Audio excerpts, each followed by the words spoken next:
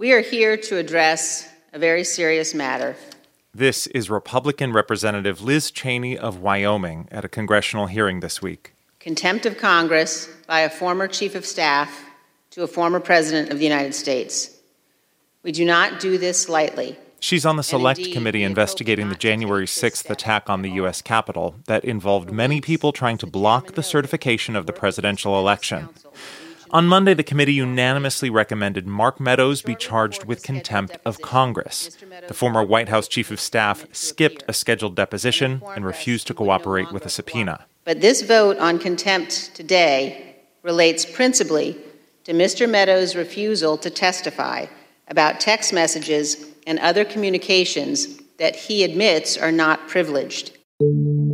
And on Tuesday, the full House voted to hold Meadows in contempt, setting the stage for the Justice Department to decide whether to prosecute him. Those text messages Cheney mentioned, some of them are from 3 Fox News hosts, sent to Meadows on January 6th as insurrectionists stormed the Capitol building. Cheney read them aloud. Quote, Mark, the president needs to tell people in the Capitol to go home. This is hurting all of us. He is destroying his legacy, Laura Ingraham wrote. Please get him on TV. Destroying everything you have accomplished, Brian Kilmeade texted. Quote, can he make a statement? Ask people to leave the Capitol, Sean Hannity urged. Those text messages help us understand what Meadows knew about the events of that day. And they also reveal a disconnect between what Ingraham, Kilmeade, and Hannity clearly knew and what they told their audience about the attack. This is the thing that has made me feel like I was in an Invasion of the Body Snatchers movie for the last 5 years. That's Jonah Goldberg, editor-in-chief of The Dispatch and former commentator for Fox News. The real outrage about it, to my mind, is that for the next 11 months, a lot of these people decided to go another way and say it was no big deal, that Donald Trump had nothing to do with it. Goldberg cut ties with Fox last month because he disagreed with the network's editorial direction. The Republican Party and conservative media world is full of people who know the truth and say something else.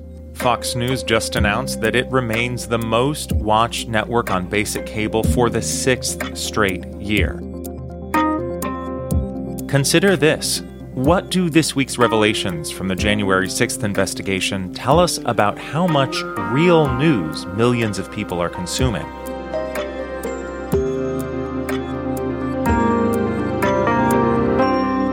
From NPR, I'm Ari Shapiro. It's Friday, December 17th.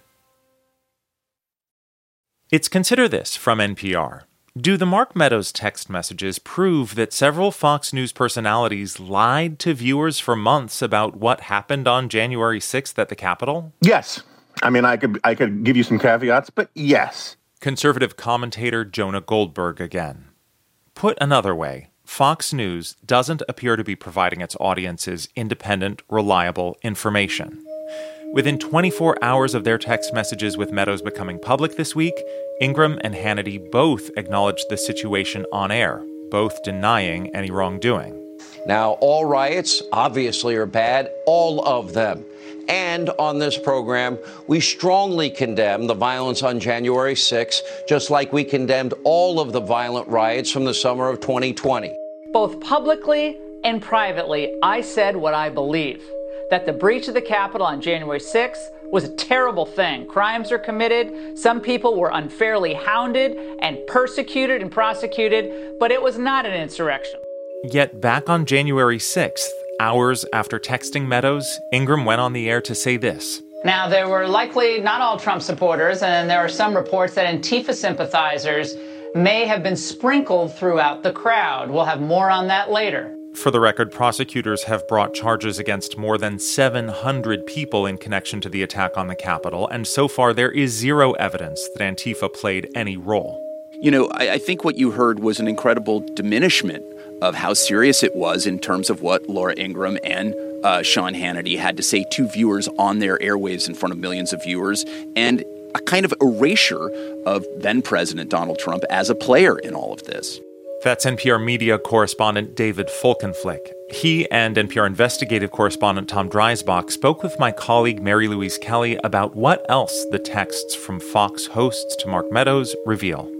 I want to hear just a little bit more about how these months between January 6th and now, just how big has the gap been between what Fox News hosts were saying on air and what they were texting privately to top White House officials? Well, I think what the text messages revealed in many ways is how broadly the narrative around January 6th has shifted.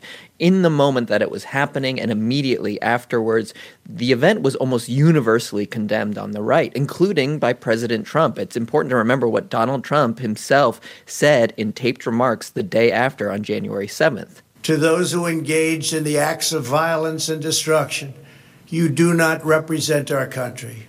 And to those who broke the law, you will pay. That was January 7th. Now, and as soon as this summer, Trump was saying something completely different. He was describing the rioters who have been arrested and charged with crimes as political prisoners. And he says that January 6th was actually just a protest. I reverse it. The insurrection took place on November 3rd. That was Election Day. And before and after. That was, to me, the insurrection. And the January 6th was a protest. So what's going on with this evolution? Is this Fox coverage mirroring an evolution in what Trump and his loyalists have been saying, or are they driving that evolution, or do you think it's some of both? It's a little hard to say who's driving it. It's sort of a chicken and the egg issue, who is in control of this narrative. But I would say that early on, the seeds of this counter-narrative were being planted. As you heard, Fox hosts like Laura Ingraham were arguing that leftists or Antifa were actually causing the violence, even though rioters who were there that day say that is completely false. Then there was this narrative that the violence was being overblown in order to discredit Trump and his supporters. Most recently, what we've seen is from folks like Tucker Carlson, Fox host, this argument that is largely based on conspiracy theories that federal agents must have been instigating the attack that day, causing a sort of false flag so they could launch a, quote, war on terror against Trump supporters. And at this point, I should say there's really no evidence to support any of those narratives. This prompts a wider question. David, is Fox News, should we be calling it Fox News? This is a TV channel. They track current events. Are they performing journalism? Well, I think we can answer that question just by looking at what's happened in recent days. Fox News at no point is addressing the fact that, these opinion journalists who are primetime stars are acting essentially as fully part of the Trump political circle. They're never addressing that. That's not, you're still supposed to admit facts against your rooting interests as opinion journalist. It's not happening here. The way to think about Fox News right now is as a highly profitable political operation to which some journalists are appended, some of them trying to do honest reporting. And some journalists jumping ship, as we saw with Chris Wallace this week. That's right. Wallace raised objections about Tucker Carlson's documentary that Tom alluded to, about January 6th itself, that it was filled with lies and unfounded conspiracy theories. He objected to the CEO, Suzanne Scott, and got nowhere with it. And this brings me to my last question, which is all of this matters because a whole lot of people are watching and listening to what Fox broadcasts. Tom, you have spent the last year talking to people connected to the riot. How closely are they watching? How entrenched are these alternate narratives? Well, PolitiFact declared that lies about the January 6th attack on the Capitol are the lie of the year. I think that's a recognition of just how entrenched these views have become. I talked to people who were at the riot, who have admitted to breaching the Capitol of their own will.